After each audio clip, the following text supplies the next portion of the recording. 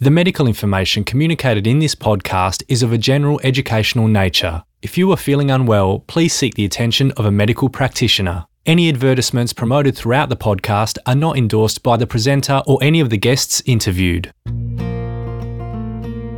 Hi there, welcome to MediTalk, a medical podcast talking all things medical in a way that you can understand. You're with Danae. Kindness is defined as having qualities of friendliness, generosity and consideration, and having a genuine concern and care for others. In fact, science has shown that devoting resources to others rather to oneself can enhance our sense of well-being.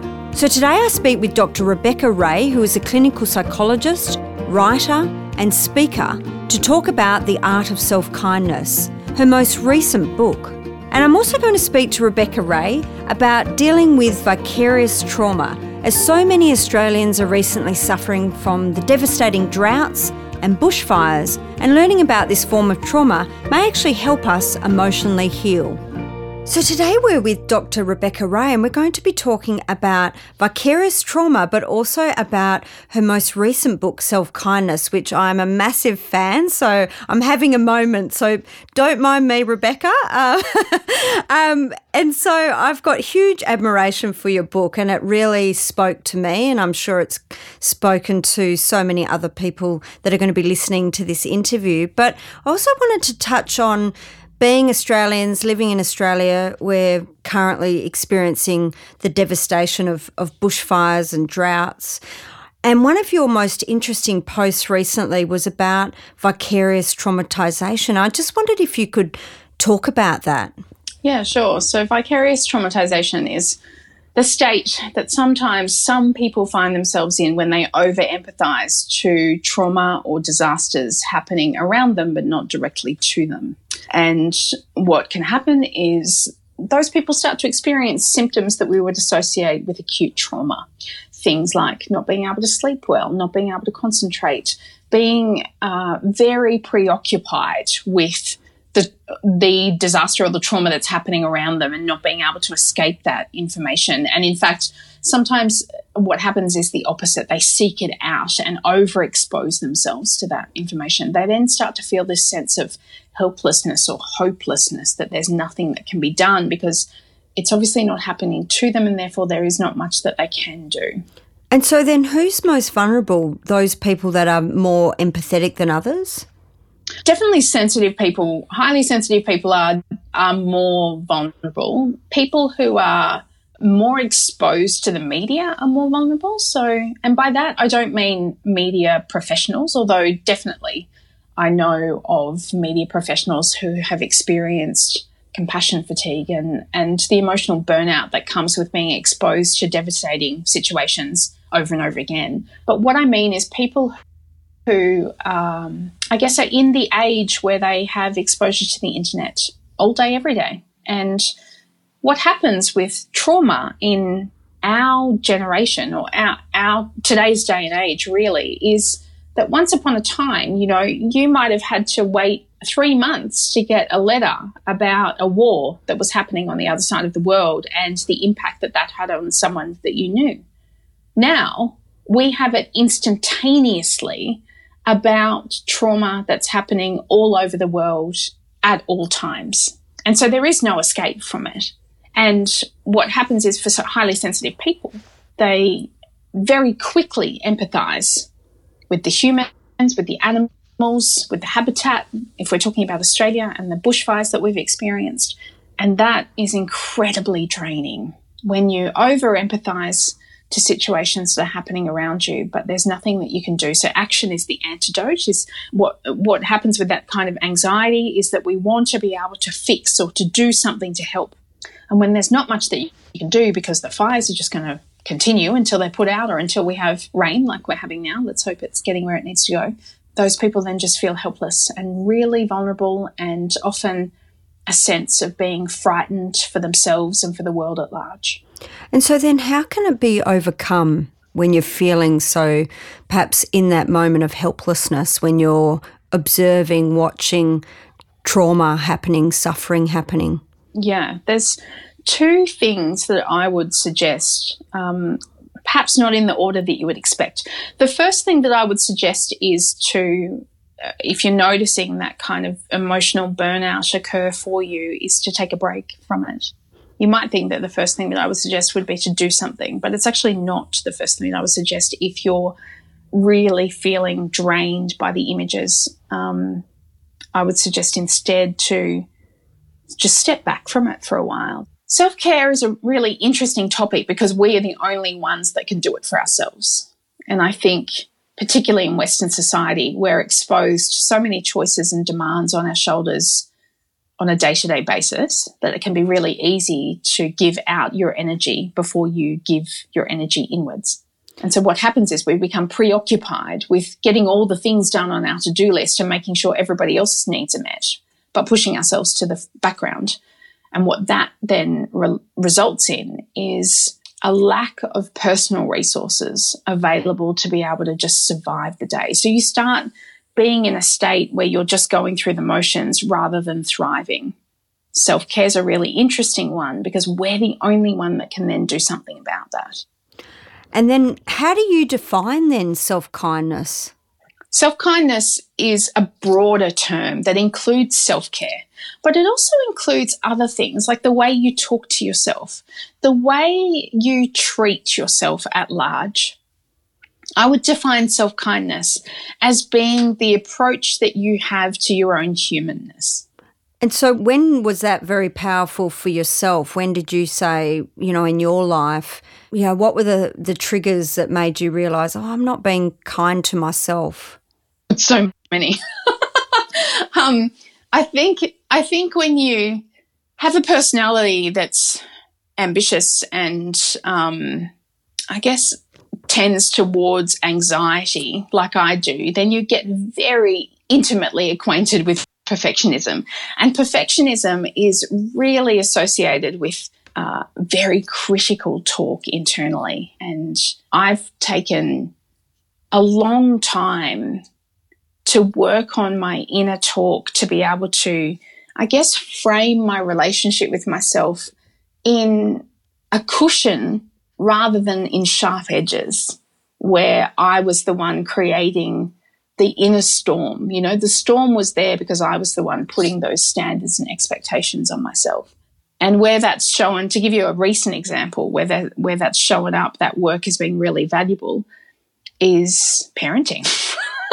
I just wasn't prepared for how complex parenting would be in terms of showing up for this little person that I'm completely responsible for and just loving the life out of him so much that his very well-being is the most important thing to me. So I'm constantly evaluating, is what I'm doing okay? Am I providing the best environment that I possibly can for him to flourish in? And because no parent is perfect and there is no rule book, being able to be kind to myself has allowed me to be able to enjoy the process rather than attacking myself for not being this or not being that throughout my journey. So is kindness, do you think, an innate quality you're sort of born with, or is it something that you're taught?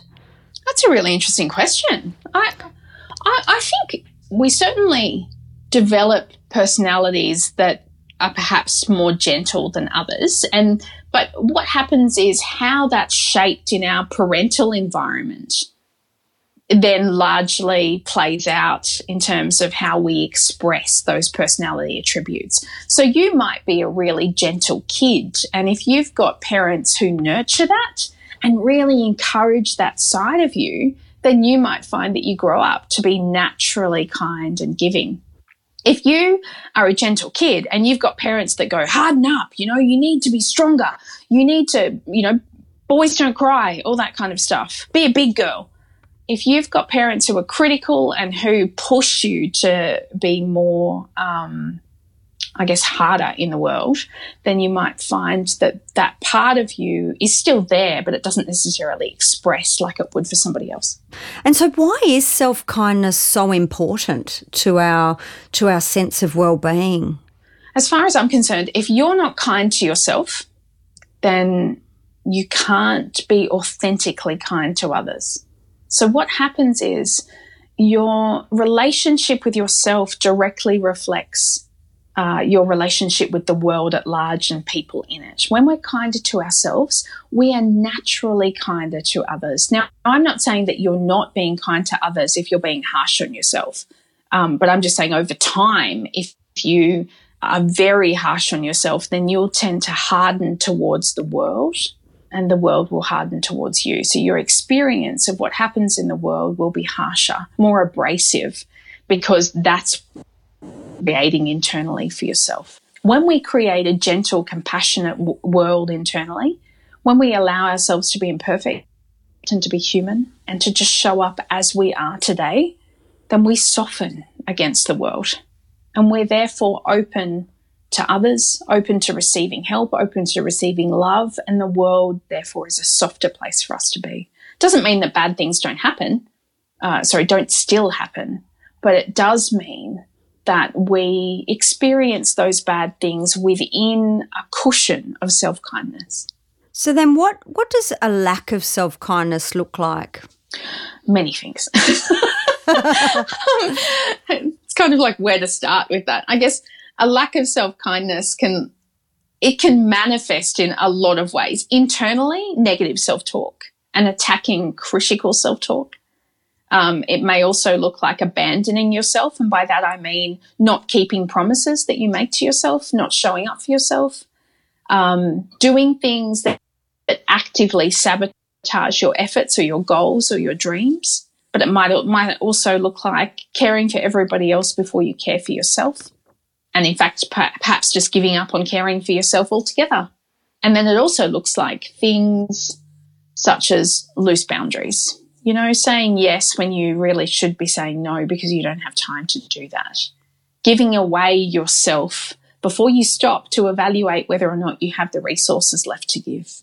I think that was one of the very powerful messages near the end of your book that I found, that it's okay to say no, it's okay to put boundaries up. I think that was some really important messages that came through the book. I'm so glad you received those messages. Sometimes when you write something, it's hard to know whether or not it gets across. So that makes me really happy to hear. Yeah, I think especially if you've got such a caring nature and you love that about yourself as a quality about yourself, saying no can sometimes feel very guilt-ridden. I don't know if I'm just talking for myself, but you can feel guilty and you spend a lot of your life feeling guilty if you do say no, and then you have this internal battle. But certainly reading your book gave me such greater empathy for myself to be okay about saying no, that's a boundary to saying, you know, is it giving you joy? Is it nurturing yourself? And if it's not, then it's okay to say no rather than feeling so guilty. Absolutely. I think it's really important to be able to evaluate guilt in terms of necessary guilt and unnecessary guilt. And as women in particular, I think we become experts at feeding into unnecessary guilt. And it takes some unlearning to be able to come back to a place where we can reevaluate that guilt as, is this really necessary? Because most of the guilt that we feel isn't based on doing anything wrong at all. There is some guilt that is actually really necessary and very useful for being able to overcome mistakes and rectify hurts that we might have accidentally made towards other people. We need guilt in that situation to be able to atone and remedy whatever it is that we could have done better. But most of the time, particularly when we're talking about self-kindness, we're talking about unnecessary guilt, that guilt that kind of hangs over your head that is related to nothing but the expectations that you're placing on yourself or the expectations you assume is coming from other people. So true. And what is a lack of self-kindness? How does it actually hold you back in your life? For me, I think the best way that I can summarize that is a lack of self-kindness is really about degrading your sense of self-worth. So the most common, not even complaint, I can't say it's a problem because it's more a state or a sense But the most common thing that I see in people who struggle with being kind to themselves is feeling not good enough and really buying into this sense that they're unworthy in some way. That then plays out in your relationships, in your work, in your parenting, in your hobbies, in your capacity to do something creative, where you become convinced that you're not good enough in some way, so you don't show up as your full self, or perhaps you don't even show up at all. And then is it only really perhaps people that have suffered trauma in their childhood that have those issues, or really you can have a perfectly happy childhood and still have those struggles of self-worth as an adult?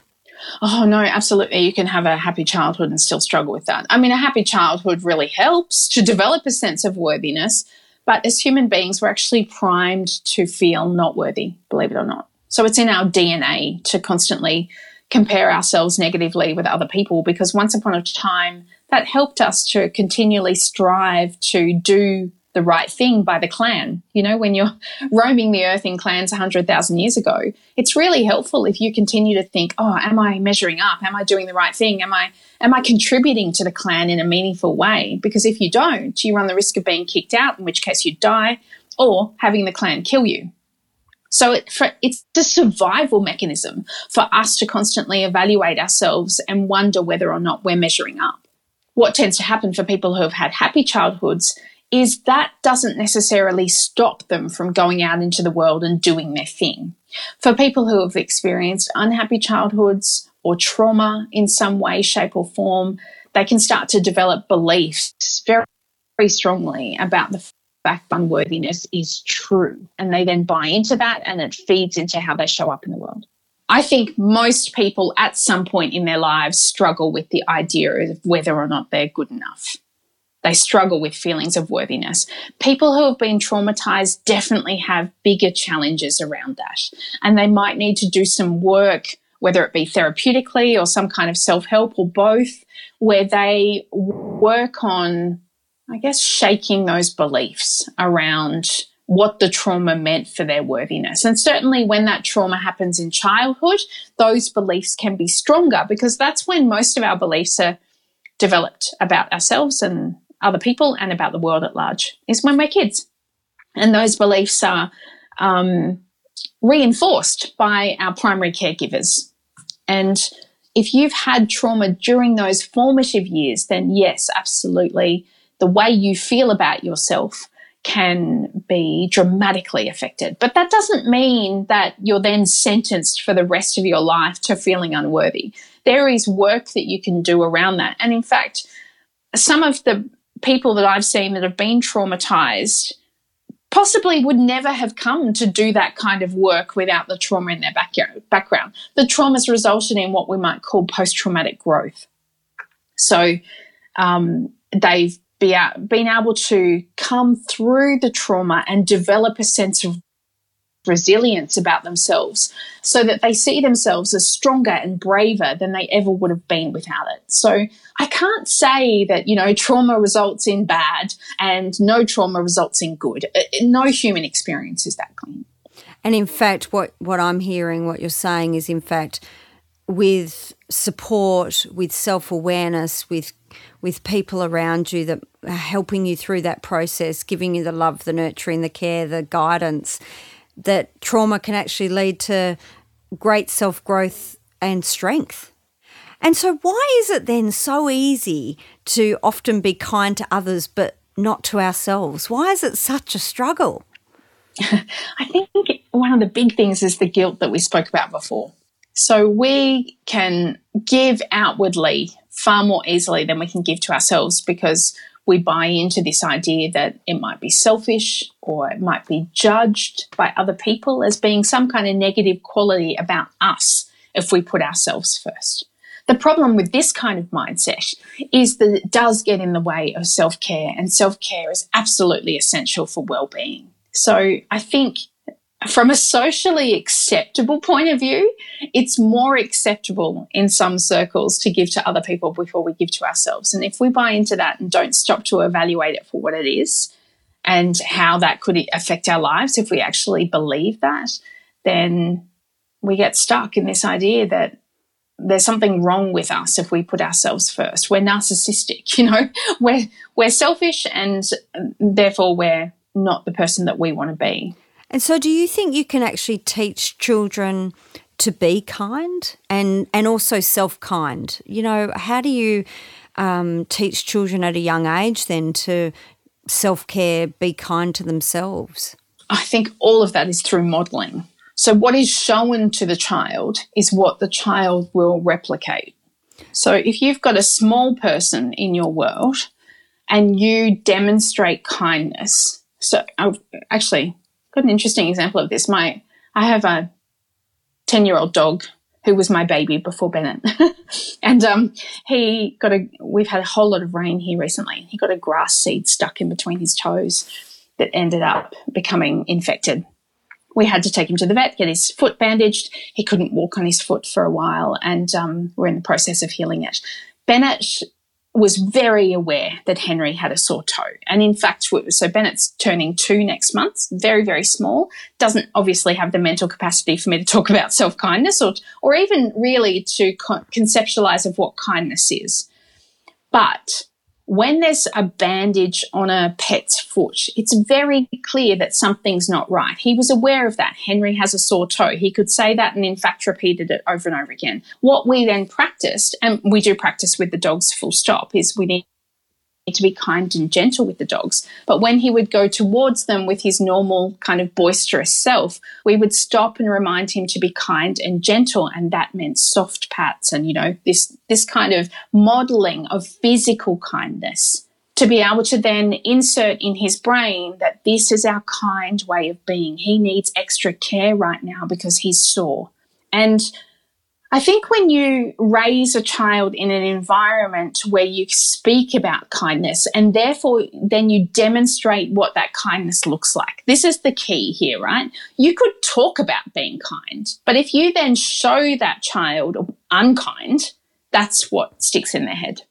And it's just so lovely to see children being kind to children, when a little friend in their classroom hurts themselves and another child will go up and soothe them and put their hand around them. It's just so beautiful to see, actually, and encouraging more of it. And a conversation around it, I think, is a really powerful thing. The fact that it's now called out and it's now seen, Sally's being kind to Ben, like that conversation around it makes it powerful for children. It's not just something that goes unnoticed. It's something that's actually really powerful for inclusion and also for their sense of self and power in the world. If you show a child that they can be kind to another child and impact that child's world, then they increase their sense of self-efficacy. There is a way that I can impact the world by what I do. And when you leave child with that sense of empowerment, then that impacts on how they move out into the world.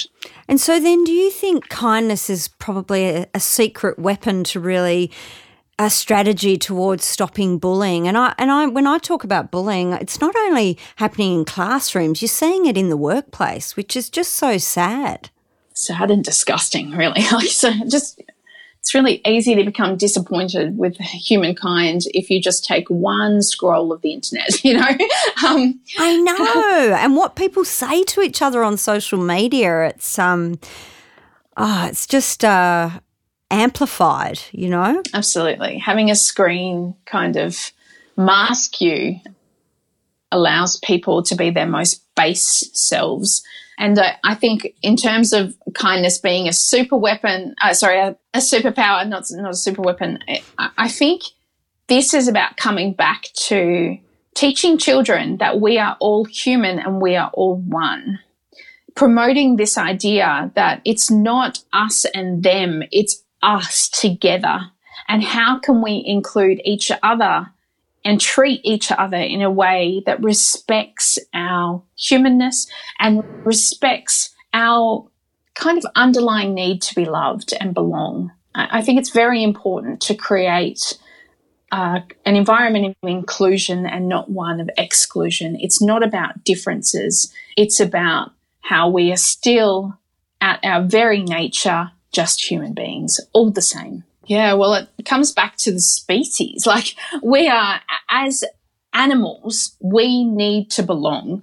When we raise that a level, then yes, it becomes tribal, as in we need our people and we need people to feel close to. The more sets of people or groups of people that you have in your life that you feel like you belong to, then that's an antidote to all of the ills that you might feel as part of your human experience. But at our basic need, our basic animal need, you know, even below that is just to be loved and to belong. And then what are some self-kind practices that you implement every day? Quiet time. Do you? Yes. I am an introvert 150%. And one of the things that I really need is time without noise. And so I make sure that I have some form of time without noise where I can just stop and regroup. And I also have a practice where I make sure that I connect with the people that I love in a very mindful way. Now, I know that might sound like outward energy, but for me, that's about coming back to my values of how I want to love and be loved. And so I make sure that I create time where, for instance, with Bennett, I'm sitting there with him, making eye contact with him, having a conversation with him about the dinosaur that we're playing with. We're actually connecting about this. We're not just existing in the same room, but we're connecting, and it's the same with my wife. Those are self-kindness practices for me because it allows me to come back to what are the values that I'm living by today, and how I love is my most important value. And that's being in that moment. It's just so sacred, isn't it? It is, but if you don't create it, well, at least for me, I'm busy enough that if I don't actively create that moment and mindfully participate in that moment, then I could go days without really connecting. You know, certainly be in the same space. We work from home, like we're around each other all the time. But if you don't stop to really go, how are you? No, I mean, seriously, how are you? Then it just, the moment passes you by, you don't get that connection. And it's that difference between living, really living consciously, isn't it? Yeah, living consciously within the system. Within the everyday things we have to do. Exactly. Understanding that still the washing's got to be done and the floors have got to be mopped, and there's, you know, interviews to be done, and all the kind of stuff that shows up in the world, particularly in an unstructured environment where you work from home, but still carving out that space where at the end of the day, my 80-year-old self will go, I'm so glad that you stopped and played dinosaurs with Bennett. You know, if I die tomorrow, then what's gonna matter is the conversation that I had with my wife this morning. What's not gonna matter is whether or not I returned my emails this morning. It's whether or not I looked her in the eye. Yeah. And then can self-kindness then prevent burnout? I think so, yeah. But having said that, burnout is a complex beast. It's almost an entirely other, we could do another whole episode on burnout because it's related to so many other things like our expectations of ourselves and what's happening to give us little wins versus not having your goals manifest in the way that you want them to. And so self-kindness, what I think its role is in burnout is being able to have you not hit the wall so quickly. If you're being kind to yourself, then you can work hard knowing that you're continually replenishing your resources. If you're not being kind to yourself, then you need to be aware of the fact that if you're working hard and if you're giving a lot out into the world, and I'm talking about parenting and hobbies and all the things that show up, not just work and you know, jobs and career. But if you're not being kind to yourself in that, then what you're actually doing is you're contributing to the depletion of your resources. You're not putting them back in. So what self-kindness does is helps to fill up your tank. So what are those ways that you can fill your tank back up and not dry out so much? You know, the simplest way that I could explain it, if someone wants one thing that they can do today that is kind for themselves, I would encourage them to keep the bar low. So I'm not going to give you 15,000 strategies because that's going to overwhelm people. But what I would say is just say no. Say no to adding something else to your plate. Say no to the thing that feels like it goes against your intuition. Say no to the thing that you really know that you don't have a yes available for. even though it might be hard, even though it might be difficult to feel like you're disappointing someone else or letting someone down, say no in the service of preserving yourself, because I guarantee you that it's easier to say no now than it is to deal with a yes that you didn't want to have on your plate in the first place. So sometimes the kindest thing we can do for ourselves is not to keep putting stuff on the plate. So true. I only, and it's such good, very wise what you just said then. It's easier to say no up front than say yes and then have to say, because I only just recently dealt with this myself last week, and I thought, if I'd only just said no, because I knew that it was at a time that I was going to be really pushing, and as you say, your gut tells you, you know, if you listen to your intuition and give yourself that time to listen to it, it was saying no, but that compulsion to please, the compulsion to say yes, but it takes practice, doesn't it? It does. And I think it's about getting really good at the practice of it, at the assessing, do I have space for this in my life, on my plate, with my emotional, physical and mental energy? Do I have a yes to give to this? And one of the things that you can do to help that practice along is to just not respond immediately. It's a bit easier, obviously, if the person's not standing directly in front of you, if it's an email request that comes through, and to also work out your boundaries. And then what are some quick warning signs that we should be self-aware when we really should be saying maybe a no or implement a boundary? Your gut, your intuition will get a little bit loud and probably be thumping on the wall of your chest to go, this doesn't feel right. If you're saying yes in the service of keeping somebody happy, that is a major warning sign that, you know, you might be crossing a boundary of yours. Now, I'm not saying that keeping someone else happy doesn't keep you happy. I'm just saying be mindful of when that might be the only reason that you're doing it.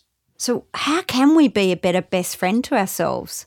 Step number 1, really be mindful of the way that you speak to yourself. The environment that you create within is based on the way you talk to yourself. If that talk is full of labels and attack and judgment, it's going to be not a very nice place to live. So be mindful of your self-talk in the first place. The second thing is to stay close to your values. It becomes much easier to be able to cope with challenging emotions like disappointment and guilt and, oh my goodness, am I doing the right thing, when you stay close to your why. What is your purpose? What are the things that are driving you in this day at this moment? So if you're at work, then what are your values at work? What type of business person or career person or worker do you want to be today, and what are you living by? The closer you stay by your values, then the easier it is to make decisions that are difficult, because you make decisions in line with your values. And the third thing is to really be aware of what your boundaries are, because unfortunately, nobody's going to set them for you.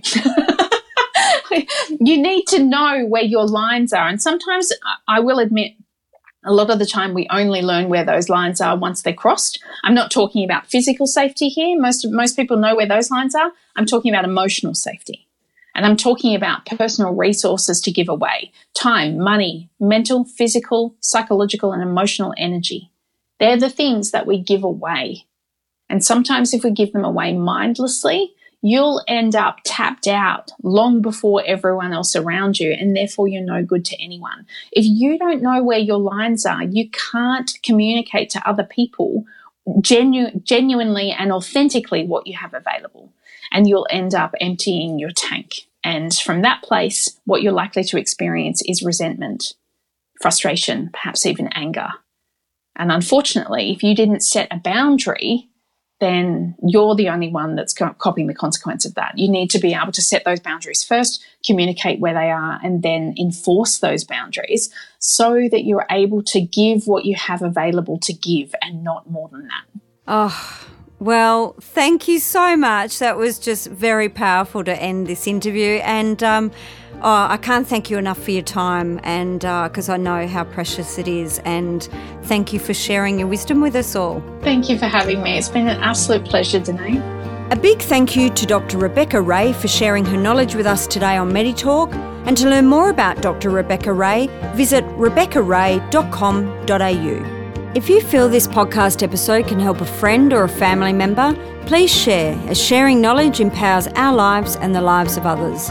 If you've enjoyed this podcast, please take a minute to write a quick review on Apple Podcasts. To listen to more episodes of MediTalk, visit meditalk.com.au, and if you have any medical conditions you would like to learn more about, please send me an email via Danae@meditalk.com.au. Stay well and thank you for listening.